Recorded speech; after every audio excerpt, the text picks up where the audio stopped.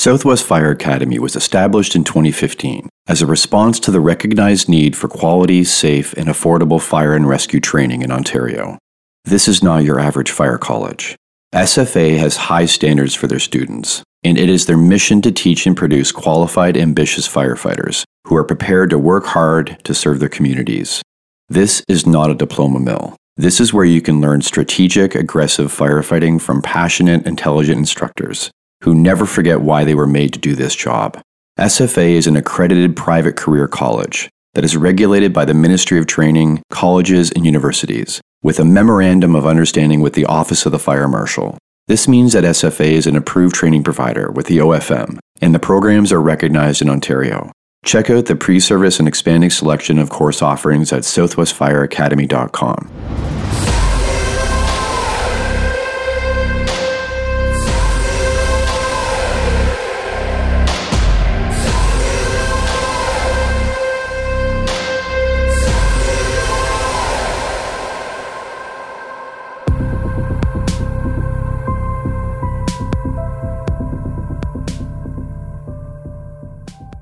Hello everyone. Welcome to episode 80 of Multiple Calls. I'm Scott Hewlett. Poet David Whyte on friendship. The dynamic of friendship is almost always underestimated as a constant force in human life. A diminishing circle of friends is the first terrible diagnostic of a life in deep trouble, of overwork, of too much emphasis on a professional identity, of forgetting who will be there when our armored personalities run into the inevitable natural disasters and vulnerabilities found in even the most average existence. But no matter the medicinal virtues of being a true friend, or sustaining a long, close relationship with another, the ultimate touchstone of friendship is not improvement, neither of the other nor of the self. The ultimate touchstone is witness, the privilege of having been seen by someone and the equal privilege of being granted the sight of the essence of another. To have walked with them and to have believed in them, and sometimes just to have accompanied them for however brief a span, on a journey impossible to accomplish alone. Here's a chat with my dear friend David Brooks. Kick off with where you grew up and tell me about your family. I was born in Hackensack, New Jersey. You know the Hackensack Ford fire in '88, same town. I lived in Jersey up until I was about 7 or 8 years old. 2003, I'm 29 now. 2002, 2003, we left Jersey, and I like to tell people I grew up in Lago Vista, just west of Austin, little lake town. We call it the Podunk side of Lake Travis. The other side's the hoity-toity side. Yeah, I grew up in Lago Vista on the lake. I have a little sister. My mother is a flight attendant. My father, he's worked in construction his entire life. So we lived in Lago. Lago is like a really cool place to grow up. I don't have memories of going to playgrounds really, right? Like as a kid, like I was just in the woods. Me and my buddies, we would build forts and then find like couches that were next to dumpsters and drag them into the woods and build forts around the couches and stuff. Yeah, it was a really cool place to live on the lake. Can't really beat that. You were saying your dad wasn't much of a disciplinarian, but your mom was? My dad was definitely like a buddy. Sometimes he would try to be. As I started getting older, it was easy to be a little rebellious. Yeah, my mom, she grew up in Switzerland. She had a little bit different idea of discipline than most people my age or her age, I guess. The German spoon, she'd pull my ear or whatever, but I didn't get in trouble too much. Your parents split when you were 16? Yeah, so my parents split up when I was 16. It was pretty rough. I mean, at that age, number one, right? Like, it's hard. Your whole kind of reality is just kind of blown apart. But on top of that, we grew up in a small town and everybody knew everybody. There were some things that I had discovered that were not very good. And yeah, I feel like when that went down, the best way to describe it for me was like I just felt alone. There's one thing I remember specifically, like when it all went down, like I would grab a tackle box and a fishing rod and I would walk down to the lake and fish at the exact same spot every night. And I would just fish and cast, and I never caught a fish. but I would just, spend time on the lake and try and work through it. What was school like for you? I guess I could kind of backtrack a little bit if that's cool. 9/11 happened. We were across the Hudson. My mom's a flight attendant. I remember all of it. I was conscious. I was young, but I was conscious.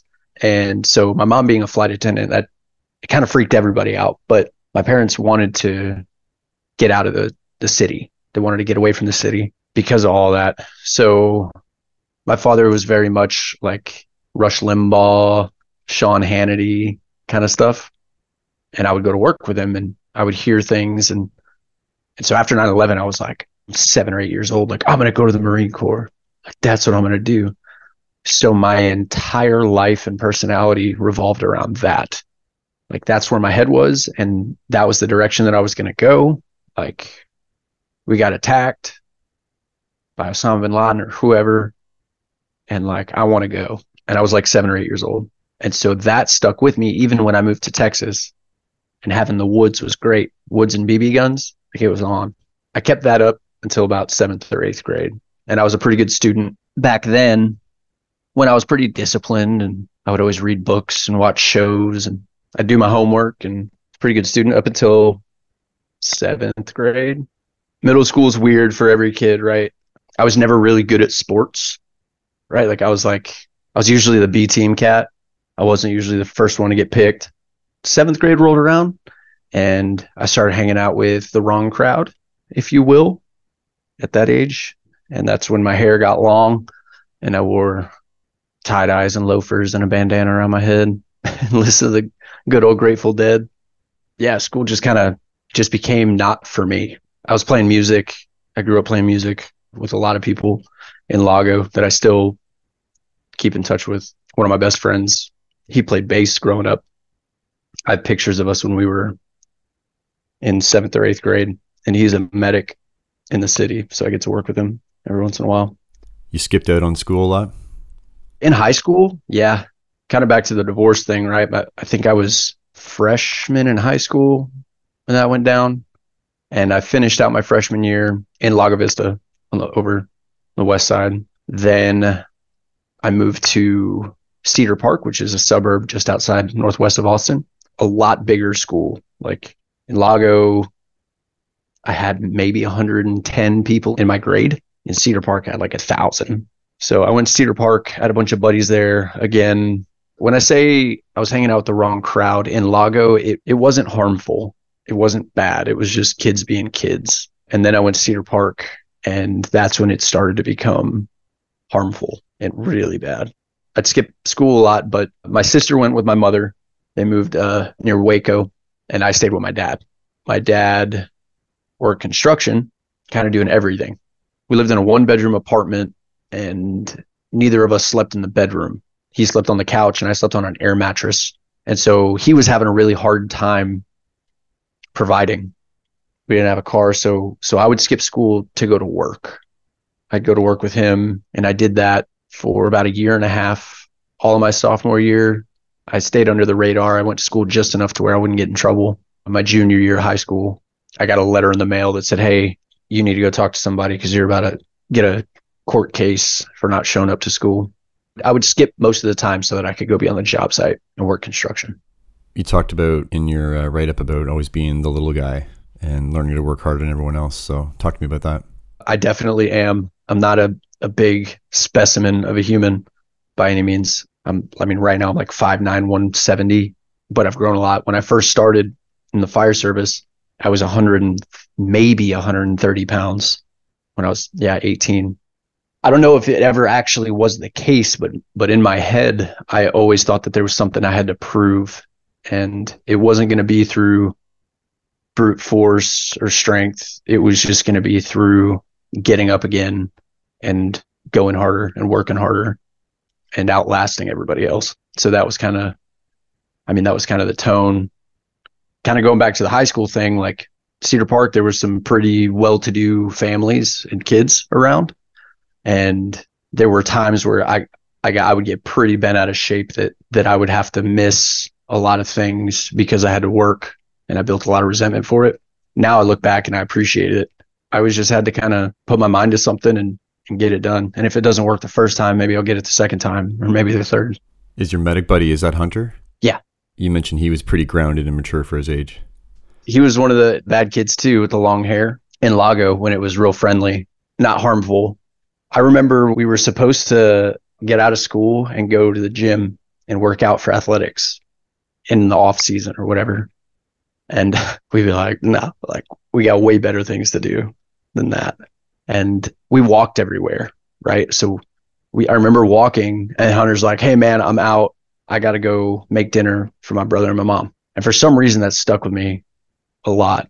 Like he was always putting himself aside to take care of his responsibility. Like he grew up without a dad at home. He did a great job. And so even back then, like maybe I didn't recognize it then, but he impacted my life a lot just in that, right? What was the first exposure to the fire service then? You're doing these construction jobs. What brought that forward? I guess I'm pretty cliche in that my parents tell stories of when I was like 2 years old, running to the window and there was a car wreck outside and I wouldn't leave until all the lights were gone. So that's what they tell me. I actually still have a bunker coat from when I was a toddler, little dress up one. As far as my first exposure, I don't even really know. It's just always kind of been there. It's kind of odd when I was a kid, when I thought of firefighters, I didn't think of hose or water or ladders or axes. It was a torch, like a cutting torch. And I'm not sure if I would go to work with my dad when I was a kid and he did a lot of jobs in Manhattan. So I don't know if we walked by Rescue One or something and they're working on a torch, or I don't know what it is, but the torch, for some reason in my head, every time I see it, I use it now, right? It like gives me that same feeling. It's always kind of been there. And then I got in a real bad car wreck with some buddies out doing debauchery. We slid off the road and hit a tree. Helicopter came, obviously, a couple engines. One of my buddies was working on the engine and he was there for it. And once that happened, like I remember feeling so helpless. Where we hit the tree, my buddy like hit his head on the tree.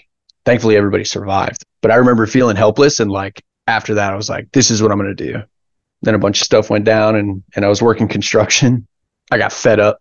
I have no way to go to college. So I said, screw it. I'm just going to go to the Navy.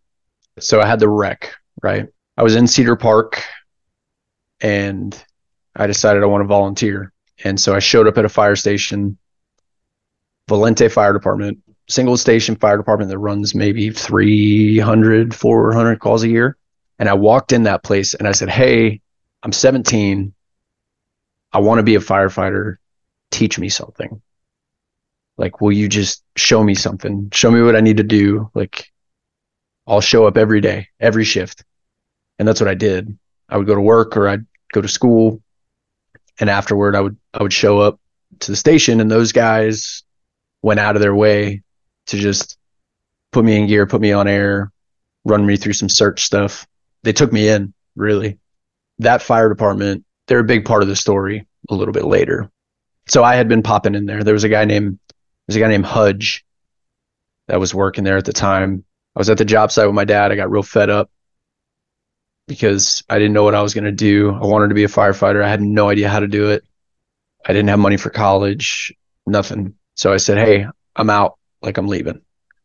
And so I found a Navy recruiter and I was just going to go to the Navy, figure it out, and then I could go to college after that for free. But before I went to the Navy recruiter, I stopped at the fire station and went to talk to those guys. And Hudge was working there. And I told him what I was going to do. And he looked at me like I was stupid. He's like, what are you talking about? Like, there's a county department back then. It was 2012. There was a county department that would pay you $600 a month to go to their academy. And you'd get your EMT and your fire cert. But you were there Monday through Friday. So you had to figure out how to live on $600 a month. And so that day I put in my application and stuff like that and went down that path. So that derailed the whole Navy idea. And then a month before the academy. Ooh, yeah. Like I said, my dad and I were living in that apartment. We didn't have a car. We were living in a single bedroom apartment. The bedroom was used for like storage boxes. He slept on the couch and I slept on an air mattress on the ground. My entire life growing up, I had this thing about sleeping by my dad. When my parents were together in Lago, like my dad slept on the couch, but I would sleep on the other couch. There was always a thing where I just felt like I had to be there for some reason. So fast forward, it was September of 2011. I go to sleep. He goes to sleep. And I wake up because I hear him gasping. And I look over, I'm like, what the hell? I was like, Dad. And I go over to him. I'm like trying to wake him up. He's breathing, but it was agonal respirations, right? Like he was gasping. He wouldn't wake up, so I called 911. I was freaking out. So like I had seen the ladder company drive into my apartment complex, and for some reason I ran downstairs and opened the gate. And then I ran back upstairs, and I'm on the phone with the operator, and they told me to get him on the ground and do CPR. I didn't even try and get him on the ground. And I just started doing CPR. And now I know it was Cedar Park Quint 2 showed up and Williamson County EMS, and they took over. My dad had some like cardiac history, but nothing of significance. The only big thing, and this was the only thing that I told them, was that he takes a lot of methadone. I don't know exactly what they did. I don't know if they got pulses back prior to Narcan or how that works, but they ended up getting pulses back, and they're working them upstairs. I was downstairs sitting by the rig. I had nobody to call. The person I called was one of my best friends. I called his mom. She would let me stay over there a lot. So I called her and I was like, hey, my dad's dead. Like, there's fire trucks and ambulances. I don't know what's going on. He's dead. Will you come over here? We didn't have a car. So she came over. Someone came out and told me, hey, they got pulses back. They're going to take him to the hospital. And I remember them seeing, I feel so bad for the guys now. He was on the 3rd floor.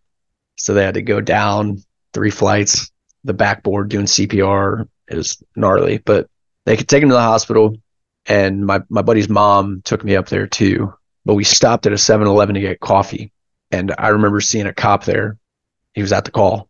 Somehow we got to talking. I was like, yeah, man, I'm supposed to start the fire academy in a month, and this goes down. I don't remember exactly what he said, but he gave me some words of inspiration, right? Like, hey, you're going to do it. Keep going. Like, no matter what, you keep going. That stuck with me. Anyway, I go to the hospital, and it's all kind of a blur. My mother and my sister came down to say goodbye, essentially. He maintained a pulse. The doctors are real wishy-washy. My mom, sister came by for a minute, and then they left. And so I was there. I had power of attorney.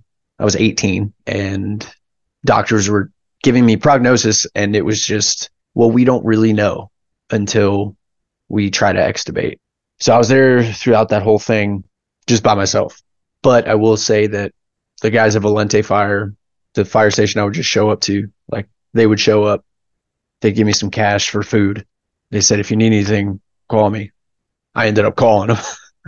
So we ended up getting evicted. I was homeless and ended up living at the fire station for a couple of weeks. Fast forward a couple of weeks in the hospital with my dad, and he became conscious, was talking, started having insane withdrawals. He was taking, from what I can remember, 440 milligrams of methadone a day. And growing up, the last weekend of the month was always the sick month for Dad, because that's when you would get dope sick. He would get his prescription monthly, but he was always taking more. And so he'd run out that last week. And so he'd be dope sick, chills and fever and stuff. Then he said, you know what? He always blamed it on Anna Nicole Smith.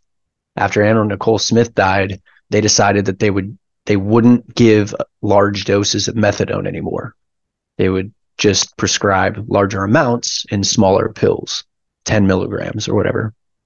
We went from the monthly dope sickness to every week. We didn't have a car, so every week we would walk from our apartment to the doctor's office, which was like 4 or 5 miles. And then from the doctor's office, we'd go to a recovery meeting. We'd go to that meeting, hopefully get a ride home. If not, we'd walk back to the apartment. Like, he would wake up towards the end. Like, I would go somewhere else to sleep. I'd go to the fire station or wherever. He would call me and say, David, there's spiders coming out of the vents. They're cleaning, but they're trying to get me. I need you to get here right now. Stuff like that, right? Just losing it. And I remember a doctor saying that they were going to discharge him. And he's talking like that. And one thing led to another. A security guard may not have like thrown my little 125-pound ass up against the wall and said, you're not going to talk like that. I was like, you can't let him go. He's not there. He's not right. So he was withdrawing. Meanwhile, while that's going on, okay, like he's alive. We just got an eviction notice. I have to figure out what the hell we're doing with the house, with the apartment. So I tried to clean up and pack up as much stuff as I could, threw it into a storage unit, and left a bunch of stuff and just bailed. Like I had no other option. Now I'm weeks away from starting the academy. So it was just a scramble. So how was that first week given the lead up? I feel like I should backtrack just a little bit. When my dad was finally able to be discharged from the hospital, this was prior to me starting day one, I had called my uncle in New Jersey and I said, hey, I need help. Like he can't stay here. Like I got to do this. I ended up flying my dad to New Jersey. He stayed up there with my uncle so he could get better. And I stayed down here. So I showed up day one of the academy and I really don't have much recollection except for like, hey, like it's time to do work. I didn't feel sorry for myself or you guys don't know what I went, like nothing like that. It was just, hey, like I'm here. Like I'm super stoked to be here. And I was all in, man. Like I was so excited. I'd been training for it. In your write-up, you called your class the greatest class that never existed. I went to 2 academies. The first academy was in the county in 2012. And then the greatest class that never existed was at AFD 4 years ago. AFD class 128. We were the first class on our list.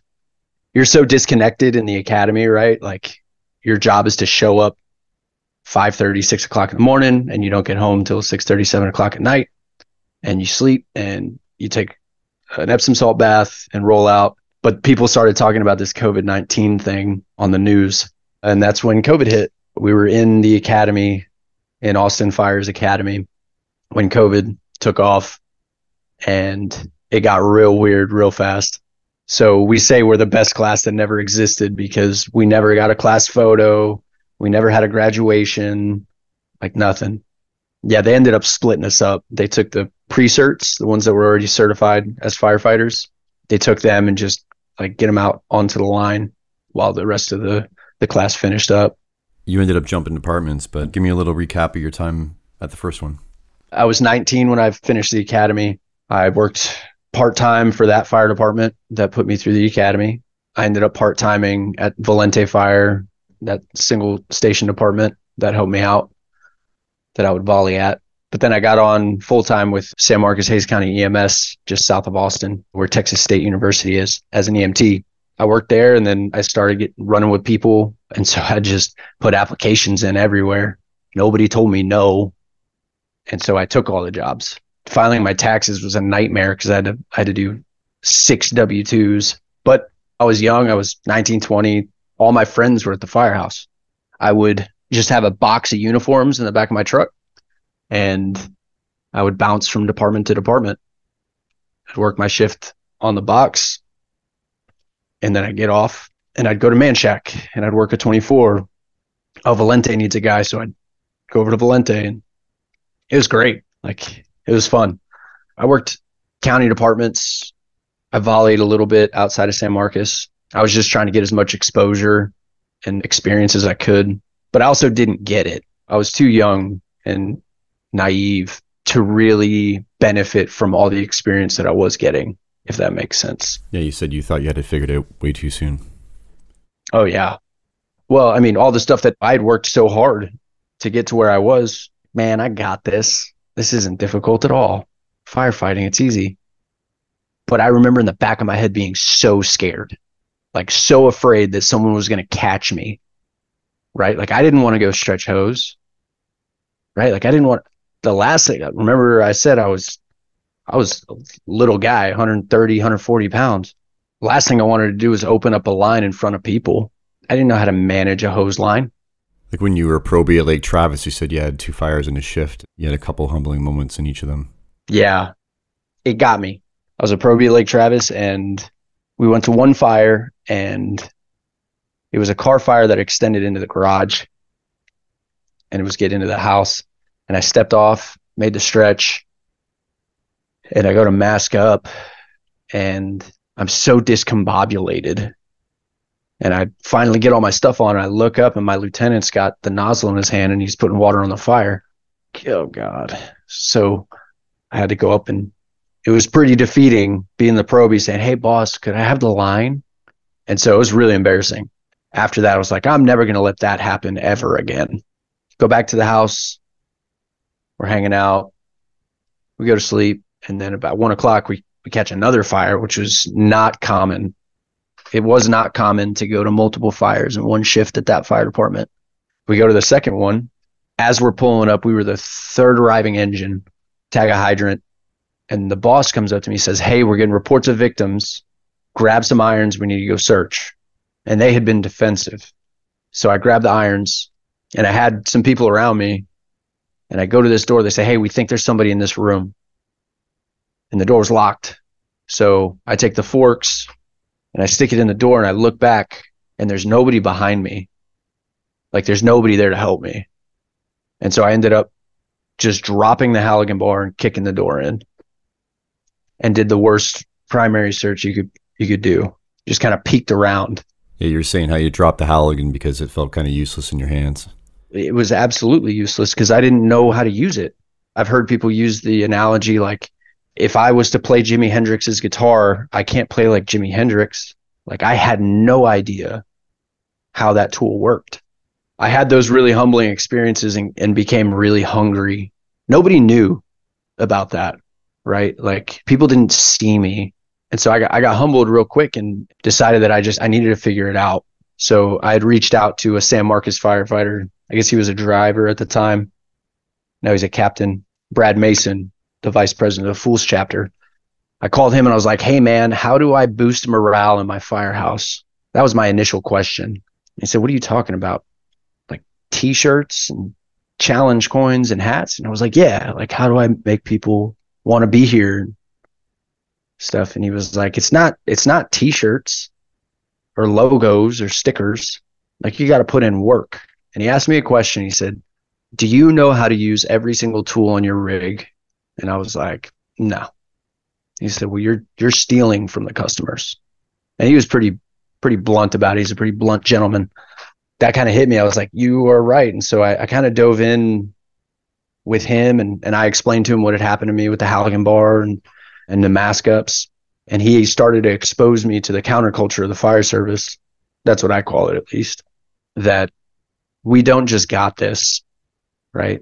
So I dove in, I read the FDNY forcible entry manual, as many resources as I could. And I dove into forcible entry and I figured out my progression, right? And I learned mechanical advantage and why the forks are beveled the way that they are and why the adze end is notched. I dove in full speed. And then I started learning how to mask up with my gloves on, trying to get fast at that because I didn't want to get beat by another lieutenant ever again. You said you built a hose bed in the back of your pickup. Yeah, so that was at Austin Fire. I actually built a hose bed prop at Lake Travis. I don't know if these guys are going to hear this, but I built a hose bed prop with some buddies. We got some materials from a construction site, built a hose bed prop, and I would graffiti it, right? With work is the answer and work over luck, motivational things, and people busting my chops about it all the time, which is good. I needed it. While I was at Lake Travis, I had a newfound respect for the job and passion for it, as well as realizing I am not as good as I think I am. And I'm a liability. And that's when it all kind of got real. I worked with a buddy on another shift. He and I got hired together and we're talking about this stuff. And I was pretty straightforward. Like, I don't know what I'm doing. So we were kind of in this thing together. One day he said, "Yeah, man, like I never want to go to a call and in the back of my head be thinking, oh, I hope they don't ask me to do this because I'm not comfortable doing it." I think we've all had that experience before where it's like, oh, okay, they want us to go to the roof. God forbid you get that rope call. When was the last time you got on rope? When was the last time you built a system? So always having that in the back of my head, he planted that in there, man, and it stuck with me.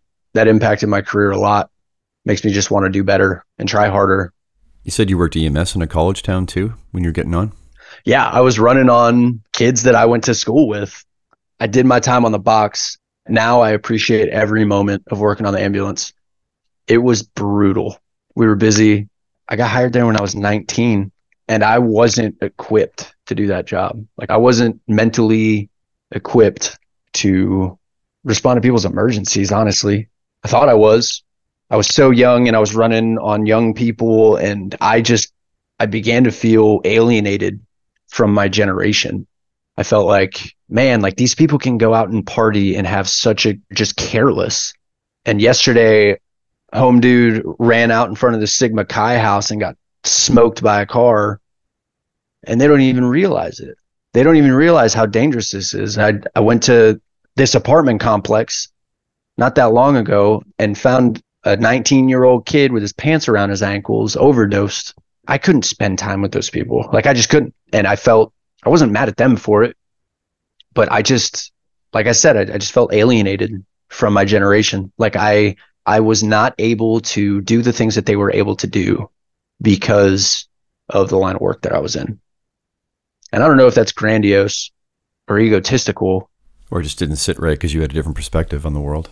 Yeah, absolutely. I developed some resentment there for sure. But it was also really good. Like I learned, I don't like to say that 80% of our job is EMS, at least in the city. I think we boost those numbers a little bit more than what they actually are. But we do run a lot of medical calls, and my time on the ambulance impacted my patient care immensely. I feel like I know what the medics are going to be asking for or looking for. So I'm able to start going down that path before they get there. And the experience of seeing certain things and being able to put together differential diagnoses pretty quickly was really helpful. I worked with some really, really good medics that really cared about it and were really good. And if we got on the job to help people, EMS calls sure are a lot of opportunities to help people. Are we picky about, I don't want to help in that way, I want to help in these other ways? For sure. It was tough, man. My first partner there, he was my FTO. He trained me, and he was old, salty, just cranky. And he's working with the poor guy had to work with a 19-year-old kid, 20-year-old kid. And he would roll his eyes at me all the time. But that guy made me, every day I would come into work and he said, all right, we're checking out the box. He would make me set up for an RSI.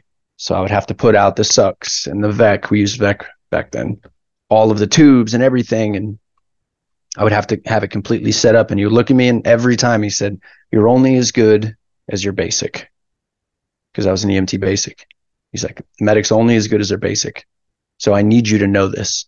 He would drill me on the respiratory protocol. I knew that thing like the back of my hand. They instilled in me some pretty good medicine. And I'm super grateful for it. I always will be. And report writing. It makes report writing a lot easier now too.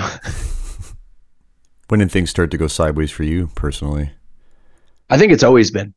We talked about my dad's overdose, but like growing up with my dad,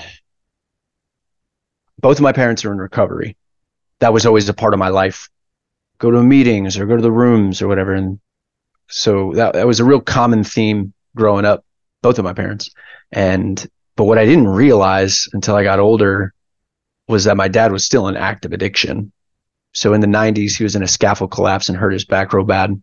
And back then they gave methadone for pain, and he just got on it, and welcome to the opioid epidemic. So growing up with my dad in active addiction as a kid, even when I was in New Jersey, I remember I would stay up late with him because he'd come home from work and we'd eat milk and cookies and we'd watch like TV Land or something, whether like we'd watch Emergency or Gunsmoke. He would have his milk in his hand and I'm sitting next to him, and he would just fall asleep and then spill the milk. And sometimes he'd spill the milk on me, but it took me years to realize that was him nodding off, like the heroin nod. He would fall asleep sitting up and just hunched over, leaned over. And I just thought that was, man, Dad works really hard. Like he's at work all day. He's busting his back. He comes home really tired. But I realized years later, like, no, like that was the equivalent of what heroin addicts do. And I remember my mom and my grandparents almost had like an intervention with him. Like, hey, you got to get off the methadone. They're like, go get surgery, this, that, and the other thing. And it was a big whole ordeal. He ended up not getting off of it, and it eventually killed him. My dad's still alive. And we still don't know if it was intentional or not. Like, he doesn't know. He doesn't know if he tried to kill himself. I know that that was an option for him. When I was a kid living with him, he would tell me about his plans. Sometimes I just think about going on the wrong side of the road. I didn't know that that was such a bad thing. I had no idea. I didn't really see it coming. So little did I know alcohol abuse and drug abuse ran in my family the way that it did, because it was so normalized. Like, it was just so normal. Yeah, my parents don't drink. Growing up with my parents in recovery, but one in recovery, but also not, I think it's genetic. I think I've always had it. I think it's always been in me. I remember having feelings of self-harm.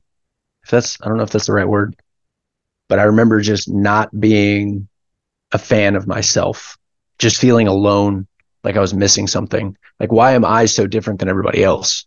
I always felt like I was the second pick or the tag along.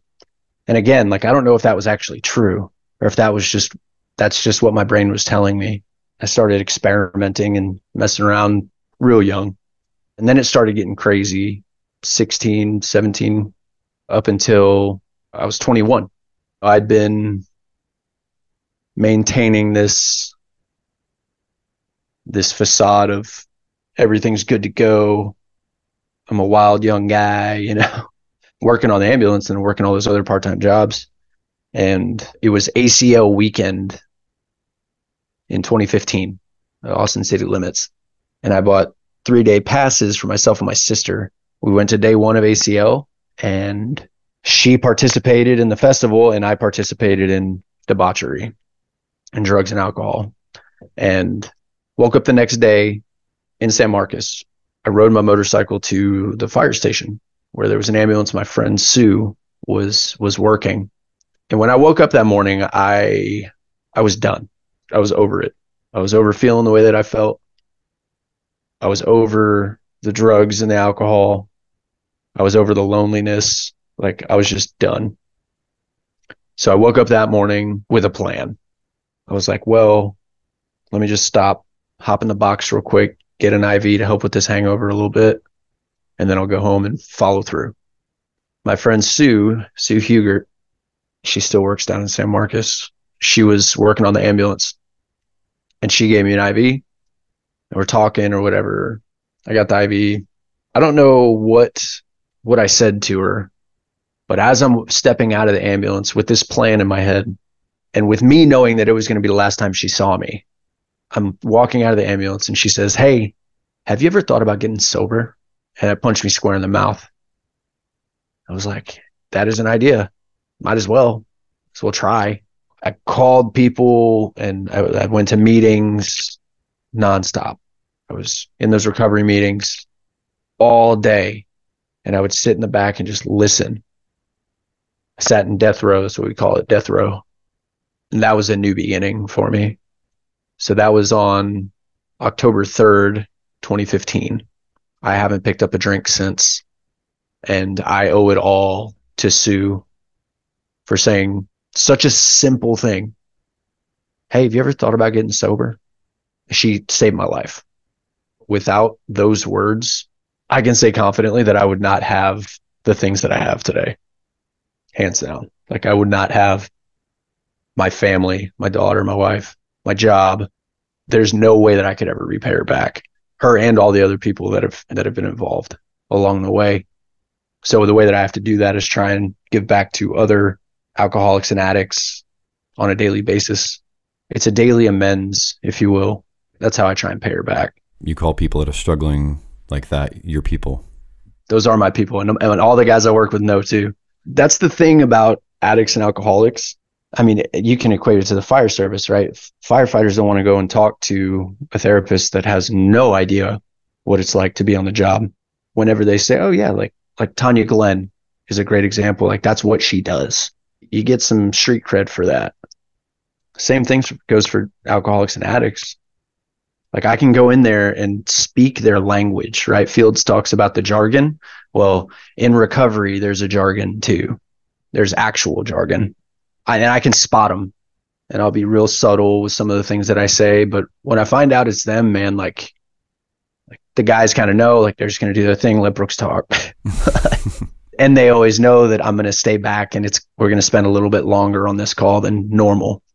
Those are my people, especially the ones that are in relapse or they've admitted it, right? Like it's a little bit tough to pick up a drunk dude at a bus stop who is not trying to get sober, isn't ready. But the people that are like, I can't do this anymore. I need help. Or they're in tears like, yeah, I relapsed 6 months ago. I had a year. Like those people, like I care so much for those people. That's the most difficult place they can be. And then they call 911. They have a bunch of strangers show up poking and prodding. And then one of them can say, hey, I've been where you're at. Maybe not exactly, but that feeling of desperation and of defeat, like I know exactly where you're at. The other day, we ran an overdose. I mean, we're running the fentanyl just like everybody else, right? An overdose at a bus stop. The girlfriend had given a couple rounds of Narcan, and the guy came around. We'll bring him into the back of the box. And I say this almost to every one of them before I leave. But he's in the back of the box and he's conscious and he's talking. He's like, and I said, hey man, you don't deserve this. You're 22 years old, overdosing at a bus stop. You don't deserve to live like this. I want you to know that I give a fuck about you. I care about you, and that you never have to feel this way ever again. You just have to make a decision. And that dude specifically just started bawling. I mean, even the ones, I ran another one where it was a overdose cardiac arrest, and the guy didn't make it, but his buddy that was using with him was in there too. I said the exact same thing to him. I don't know if it's going to stick with him. Maybe it does, maybe it doesn't. But those are things that people in those scenarios need to hear. They just need to hear that somebody cares about them. It's just a little bit of a bonus that I've been where they were in some way, shape, or form, and that I have some years of sobriety. I don't know if they just hear it differently, but hopefully it helps. And I mean those things. Like I really, really do care about those people a lot. I grew up with them, right? Like both of my parents, my uncles, they're my people. That's my one non-negotiable. It's like, hey, we get on one of these calls and I give you a look, like I just need a minute, and I'm not going to budge on it. I don't care if it's dinner time. This is my thing. And everybody's all about it. I can be a whisperer sometimes. You mentioned wanting to talk about the worst call you ever had, and not necessarily in detail, but sort of what came after. Walk me through that. I won't go into great detail. I had a few years of sobriety, and I had come to realize that I was not as good as I thought I was, which had opened me up to the counterculture of the fire service, putting the victims first and stuff like that. We were at a station. I'm not even going to name the department. We were at the house. We get a call for a fall. But when we get dispatched to it, it says that we're responding with another engine company. And we show up. In the call text, it was a pregnant lady fell off of a balcony. It was a real high balcony, so 3-4 stories, and a 2-year-old. And we're on the way there. I'm driving the engine. And we all kind of know, like, oh, God. The boss that's sitting next to me takes his headset off and just starts crying on the way to the call. 20 plus years on the job, and he's face in his hands. Like, I don't know if he was praying but just losing it. So I'm driving to this call. I'm like, all right, guys, like, this is about to be horrible, but we got a job to do, and let's go do it, and we'll deal with it later. So we get there, and it was murder-suicide. Mom was pregnant and threw her 2-year-old daughter off the balcony, and then she jumped. She was pregnant. So horrible. And the father is standing there. It's a pretty long story when it comes down to the specifics, but entire family decimated in a horrible way. We went back to the station. Everybody knew. It was like, hey, that was just bad. We're not going to talk. Just go back, go to sleep, carry on. And the next day, I was taking a class with the fools. It was just a lecture. Shift change was 7. So I got up, I get on the road, and I have that feeling in my gut, like, oh my God. Like I gotta get this off my chest. I called Rick George. Or did I call you? I might have called you first, but it was really early, so I don't know if you answered. But I called Rick George. I had developed that relationship. That's kind of another story, but I called him, and he said, hey, what's going on, man? And I said, I need to talk. And he said, what's going on? and it all just came out. Like, I couldn't get a word out, dude. Like, I was a mess. I'm driving. It was just horrible. And Rick is on the other side of the line, just like, hey man, like, it's all right. Do what you got to do. Keep doing your thing. And I finally got to a point where I could tell him what happened. And I don't even remember exactly what he said in the conversation, but it stuck out to me because everybody's got to have somebody where they can answer the phone and not say a word, but know that something's up, right? Like, that was huge for me. Like, for me to just be able to sit on the line with another man and just who knew what I was going through, but didn't know specifically. And I just let it out, dude, and then talk through it. And that was huge, man. I hope that I could be that to somebody. You and Rick are the kind of my go-to guys. Like, you know that. I talk to Rick pretty regularly. I talk to you pretty regularly. You and I have never met in person, but I feel like there's something about that though, right? Where you and I are tight, but you're also at somewhat of a distance, right? So I also feel like I'm not going to be judged. That hit me hard. I didn't even have a family at that point. It was just horrible. But I will say, like, having somebody that you can call, man, like, that was a game changer for me. And after that, I started to be able to recognize when I was having post-traumatic stress, right? Like, after a call, it could be minor or it could be huge. Like, I know I have that feeling. I know that feeling means bad things. So I recognize it and I do the things that I need to do in order to get through that. One of the things, like my wife knows, like, I'll come home from work and I won't say much, or I won't text her much or call her on the way. And I get home and all I have to say is, I don't have anything mentally, physically, or spiritually for you at all today. Like, I'm drained. And then she kind of knows something's up. She handles it really well. She's awesome. I think after that call, that's when I really kind of recognized that knot in my stomach. Like, oh, something's just bothering me a little bit. It's really key that you mentioned post-traumatic stress, right? Because I think that's one of the things with PTSD. Everybody thinks it's either nothing or it's PTSD. I think what you just talked on right there is that we all experience PTS often through the job. We just work through it, hopefully in healthy ways, but you can have PTS multiple times in your career and in your life. It may not develop into PTSD. That's really important for people to understand, that it's not all or nothing. Yeah. And I mean, one of my best buds, I call him my he's my best worst friend. He's like, no, I'm good. Like, he's good a lot of the time, right? It's not that he lacks empathy. He's just good, right? Like, he doesn't experience it the way that I do. And that's okay. Like, cool, man. Like, I'm jealous, but also there's a human side to it also. Like, that is a normal human reaction to an abnormal situation. Like, that's how it was explained to me. And it's okay to feel like that sometimes. Where it becomes not okay is when we start hurting other people or hurting ourselves when we're not addressing it. So I've been thinking about the abnormal situation thing differently recently, that they're horrible, they're tragic, they're difficult to process. Sometimes things are despicable. They go against your morals and your values, but these things happen all the time, so they are normal. I worry that if we don't accept that these things are a normal part of the world, they're normal occurrences, we just happen to see them more often than other people.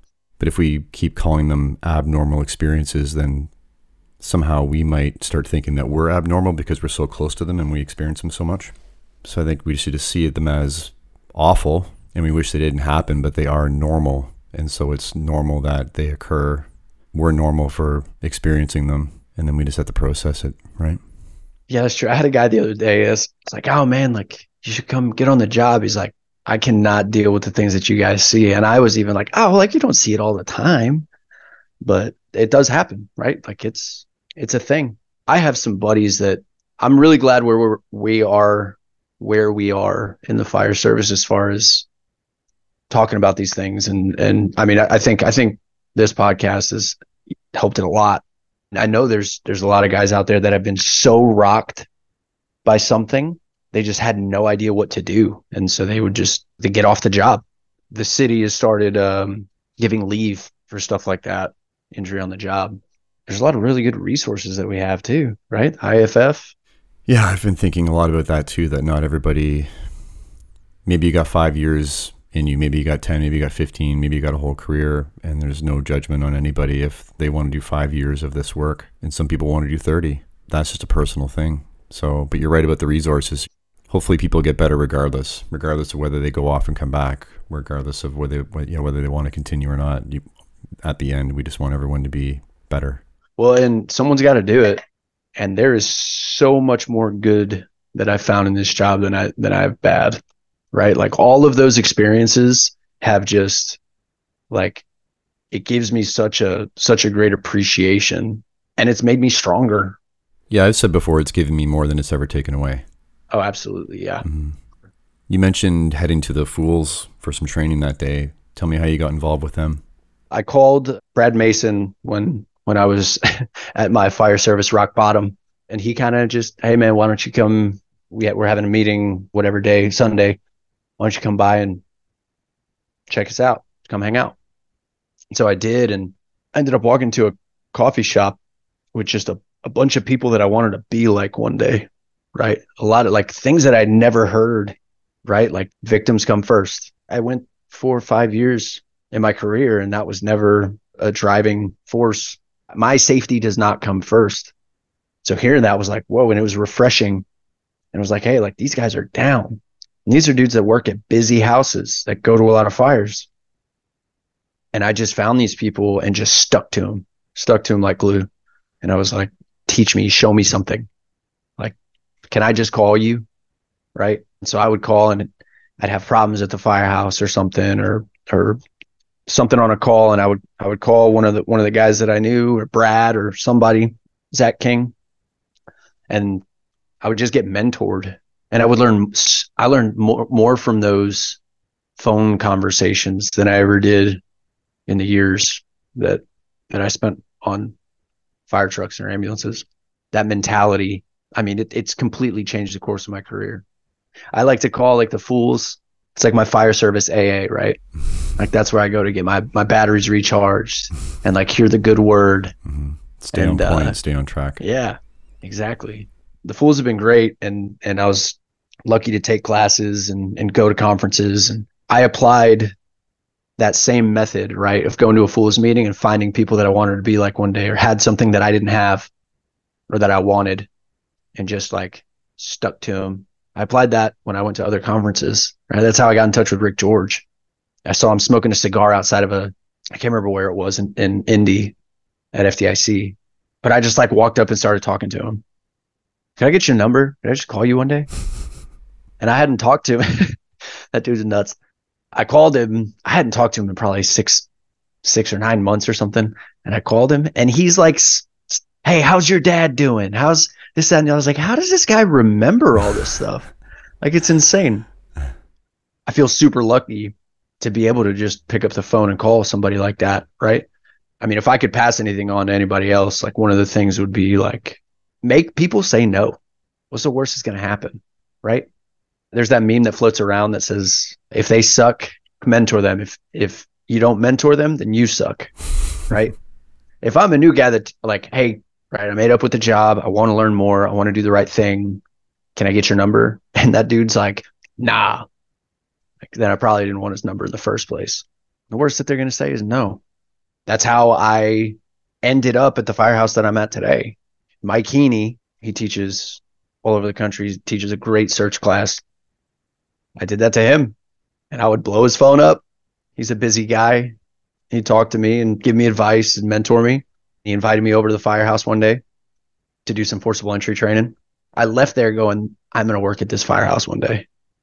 And that's where I work now. Like, you never know what doors it's going to open. Like, maybe you end up sending a message to a dude that has a podcast. And become friends for life. Yeah, man. I guess the other part of that saying is, if they suck, mentor them. If you won't mentor them, then you suck. If you do mentor them and they don't want to be mentored, then they suck. That's the part that they leave out. It's like, you should still try, but it's a relationship, right? Like, they have to be coachable. And it's not that you are the mentor, like you're the one that's going to give them everything they need to get. That's not the point. It's like you're just going to give them what you can, and if they won't accept that and try, then yeah, the point is just to try, right? Yeah, absolutely. I work in special operations in Austin. I work at Station 14. We're kind of like the hub of the city. So we cover downtown. We have our rescue company has a crazy still territory. The rescue goes to a lot of fires for us. We don't get probies out of the academy. We only get them for a module, and a module might be maybe 10 shifts. So they're doing their spec ops rotation, right? So there's some check-offs that we try and get through as fast as we can, right? Because they're pretty dated, but we try to instill some firemanship, some good mentality and aggressiveness as much as we can. And we battled for a while with like, well, do we stretch hose every shift? But we have these probies that we're trying to train, but we're also we still do our hydrants. We still have our inspections. We have our CEs.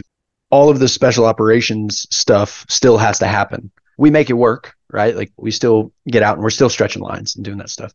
But something that I kind of came to realize is that I got to try and give them a nugget. And I would try and give them, they ride the nozzle. We have an engine and a rescue. So I try to give them a whiteboard quick, like, hey, this is what we expect out of the nozzle. But that didn't really stick, right? It's a lot of information that I just blast them with. I came to realize that just masking up, if I can instill in them the reasons why masking up fast is important, it's for the victims, right? I had this whole spiel.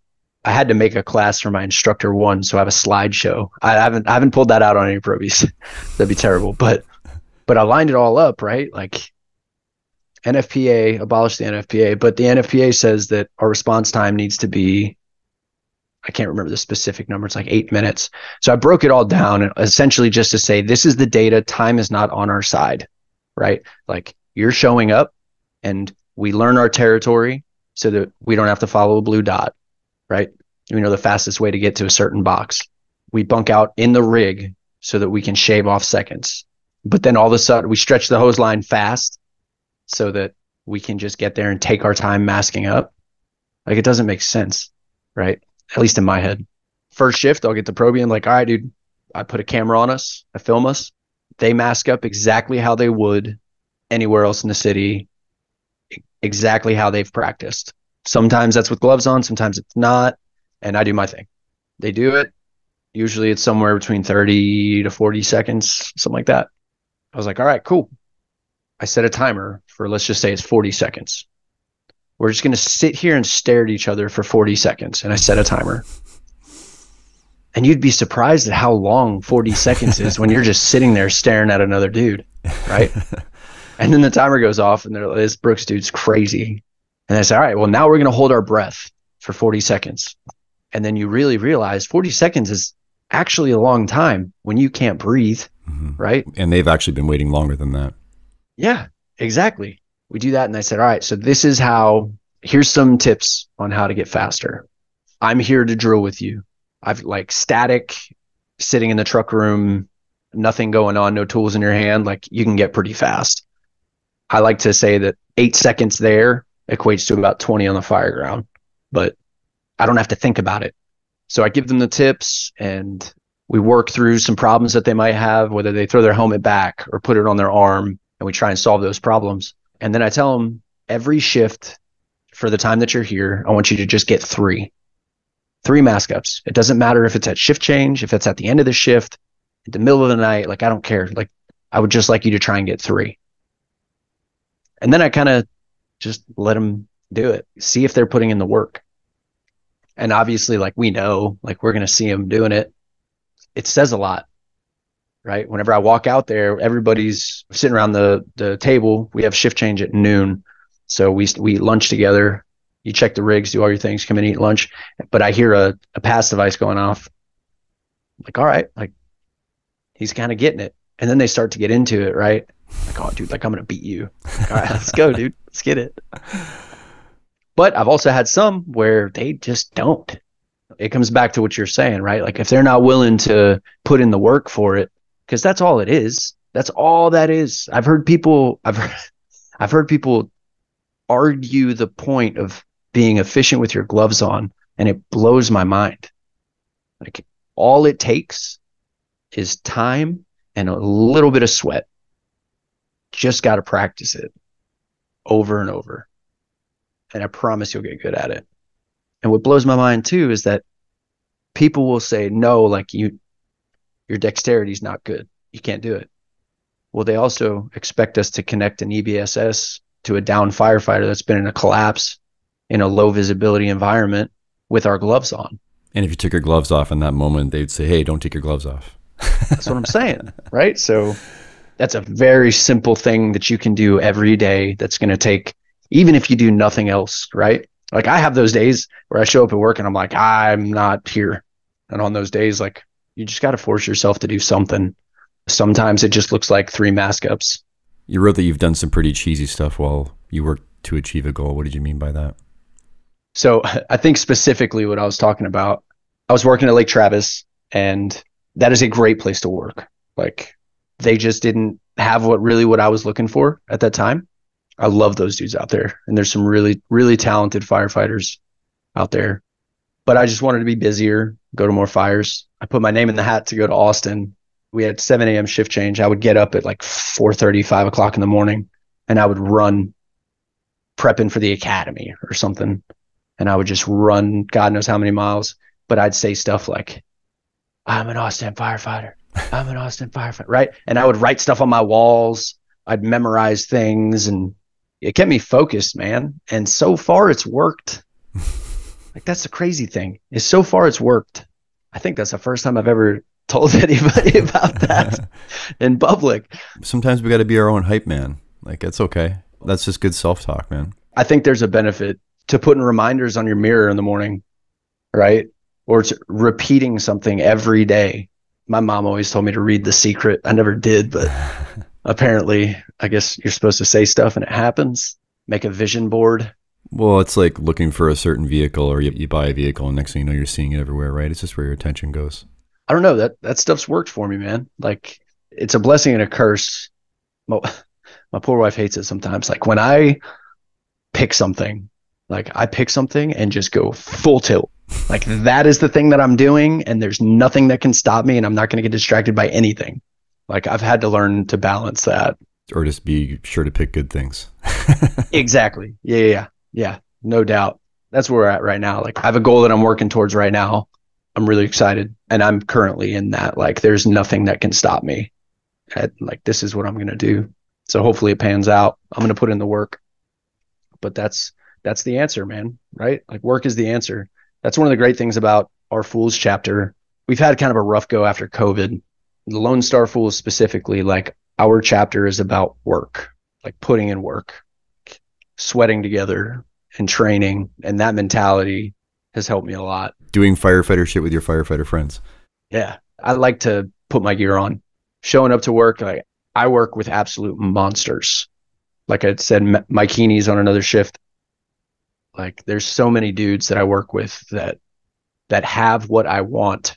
Each one of them gives me something. Like, we have our little tiffs, obviously, like in between the shifts, but I want every crew at my firehouse at my house fire, hands down. Like, those are the dudes that I want showing up. Let's talk always and never. You wrote always and never. Give me your take on always and never. Only Sith deal in absolutes. Right. So it's from Star Wars. We can't say always and never when it comes to this job. To a certain extent, I think that there's a balance of it. Like, with that said, I just heard a lieutenant over at our sister company, 18s. He talks about when he trains with his crew and he prepares his crew for going to a fire, they train for the 9 out of 10 fire, right? Like, 9 out of 10 times I'm stretching to the front door. 9 out of 10 times, if I'm on the truck, whoever's behind me riding the OV position's going opposite. I always hear people never do that, always do this. And it just irks me, right? Because I'll say it too. I'll catch myself sometimes like, no, never hit a heart from the yard. Well, actually, like, deck gun attacks are pretty effective. I can't remember specifically why I wrote that down, but it's an easy way to deflect a full understanding of a situation. With that being said, like, I feel like we got to be careful whose word we're taking for gospel. There's value in a lot of places. It took me a while to really understand, right? Especially like going out to different classes and taking different things. I'm lucky to be in a place where I get to put into work a lot of the things that I've learned. And I'm starting to realize that there's some things that work for me and there's some things that just don't. Is that something that I need to practice? Maybe, probably. Like in AFD, we talk about, like, so I go down and I teach streams a lot. And when we teach streams, we use techniques. We teach the hip grip and heel position and stuff like that. That's our foundation. We allow them to use whatever technique they want to later, but we're just going to give them that groundwork. We're having to teach and give them these things, also knowing that they're going to go to they might go to a house somewhere where the boss has no idea what you mean. A lot of cadets will ask that, like, hey, so do I always do a push? Like, well, not always. Sometimes. One thing, I mean, I don't know. You never push in a clamp. I'll tell you that. It's true. I've gotten away from the clamp because from the under the arm position, you can hit and move from that position. For me, it's the most versatile position. Why not? You can hit and move, you can flow and move, you can do it all from that one position. So, like a Camella? Or the Camella, or right up under your arm, almost in like a rifle hold, right? Yeah, like a splint. Yeah, exactly that. Yeah. Or the hip grip. You can hit and move and flow and move in both of those, like in that position. So why do you need the clamp, right? Yeah. I don't know, man. It just comes back to, I try to equate all of firefighting. Like I can compare it to like some spec ops stuff, right? Like I'm not much of a heights guy. Like dangling off a rope is not like my number one thing that I want to do every shift. Like I want to go to fires, but the way that I've learned to curb that, like anxiety, is to be confident in my equipment and know my equipment and my skill set. We have a saying that competency is the best safety policy. Yep. Somebody else probably made that up. We just say it a lot with my boys, but that's how I've curbed that. So like, just like you're saying, try and learn as much as you can about the thing and then find the thing that works for you and do it well, right? Like I came from a place where triple folds were every rig stretched triple folds. At AFD, we used Minutemans. But when I was over there, there was a lieutenant and said, yeah, like we have triple folds and automatic nozzles. Like it doesn't matter what equipment you have, get good with it. Just get good with it. And like, I don't even partake in the smoothbore versus fog argument anymore. Like whatever they give me, I'm going to be able to use to the best of my ability. To me, it's at least just be aware of the pros and cons of what you have. And that's it, right? Diving into it and really like learning about something, right? But it takes work, man. And that's the hard part. People get busy, but work is the answer. Work is always the answer. Anything else on your mind before we wrap up? Seat assignment stuff? Do you have a most recent nugget that's been given to you? Yes. The B Shift Battalion 6 Chief Pomeroy. I'm on a different shift than him, but I can't remember what it was about, but I just overheard him saying that he's like, I have 3 things. These are my priorities as a chief for my companies. And that's response, training, and fitness. And if it's not one of those 3 things, I don't worry about it. And so I thought about that and was like, wow. It's a pretty good list. Going to fires, going to calls, like good customer service, like that's number 1. Number 2 is training, being good at your job and knowing your job and knowing that the dude next to you knows his job. And then I know what the boss is going to expect at whatever fire we show up to. That kind of goes back to the seat assignments. And then fitness. Absolutely. Like you got to be fit to do the job. What I recognized with that though is he didn't say safety. Like you said, if you want to be safe, be good. I'm going to take that with me for sure the rest of my career. Who knows? Maybe one day I'll be a boss, and those are the 3 things that I care about the most. Surround yourself with the people that make you uncomfortable. Actually, that was something that I took away. We had an open spot on our crew. Senior man, Mark Frost, on the tailboard. We had to pick a new guy, and he said, yeah, this guy makes me uncomfortable because he could be better than me. And that's why I want him. That's amazing. Like that's a really good point. Like I want to be around the people that are better than me and make me want to push harder. Thankfully I am, right? Like, God, I'm a rookie at AFD, but I'm super lucky to be at a house. And dude, the companies we run with, I want those compliments coming to my house fire. All the companies around us, it's insane. The relationships that we have with them. There's always the talks of the Charlie side exterior fire that extends into the house. You stretching the first line to the front door, you stretching it to Charlie. We hear people talking about that. And I got to watch the switch from the first in engine stretching a line to the front door, and then a second line being stretched behind him, go out to Charlie, and someone else took fire attack. And it just happened so seamlessly where like we don't even have to talk about it. It just happens, right? And I think it all starts with our mentalities. The mentalities of all the companies around us, like it's aggressive and it's awesome. Like I'm so lucky to work where I work. It took a while, but man, I'm just really, really grateful to be where I'm at. I don't know if you know Matt Rush. He's a captain at my house on the B shift. He's about to retire, and that's going to be a huge hit. He taught with Andy Fredericks. Wow. Okay. Yeah. So anytime I get to sit down with him and just pick his brain and hear what he has to say, like is great. And just the people that he's mentored, right? Like I'm kind of catching him on the tail end, but to have him go, like it's going to be gnarly. But he's done a really good job of passing on some good stuff to some really good people that are going to take the reins. I'm just really lucky to work with the guys that I do. What you said there about realizing that you're faced with someone that could be better than you, what that makes me think of is that should be our goal, right? Our goal should be to make someone as good or better than us in like half the time.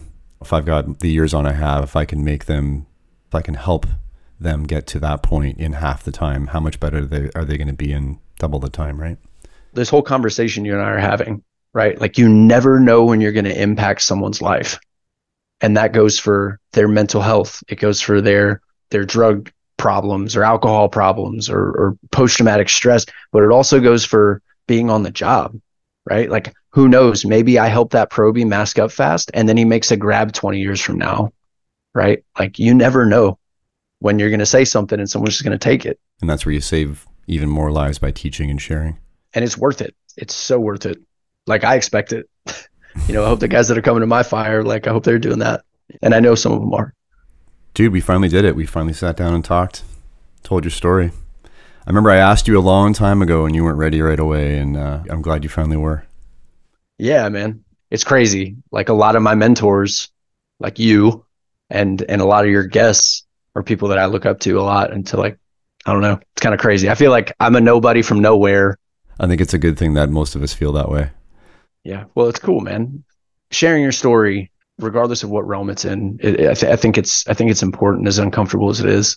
There was a story I forgot to write down to tell you about. When I was first getting sober, I would take these service commitments. So one of them was to go to a detox center and share my story about my recovery. I think once a month I would go.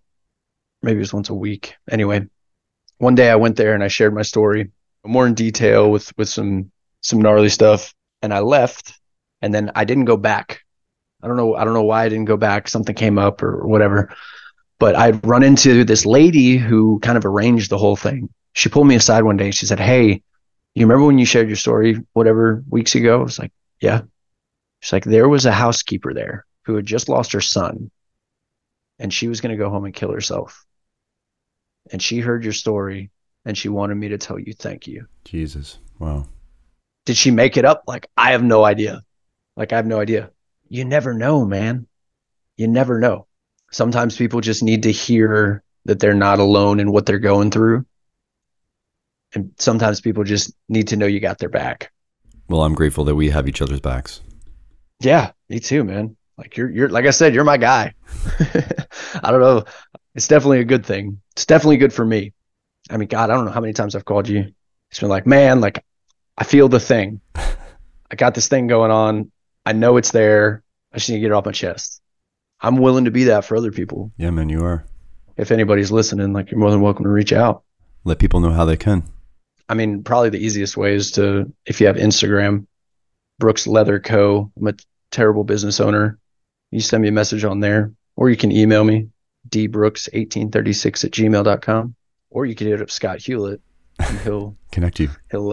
yeah, send a message to Multiple Calls. Nice, man. I appreciate you, and I appreciate you doing this. Like I said, I hope somebody gets something out of it. Who knows, maybe we'll do another one later where I just actually did something cool. Who knows? First one to do something cool hits the other one up for an episode. It's the deal. Yeah, let's do it, dude. I'm in.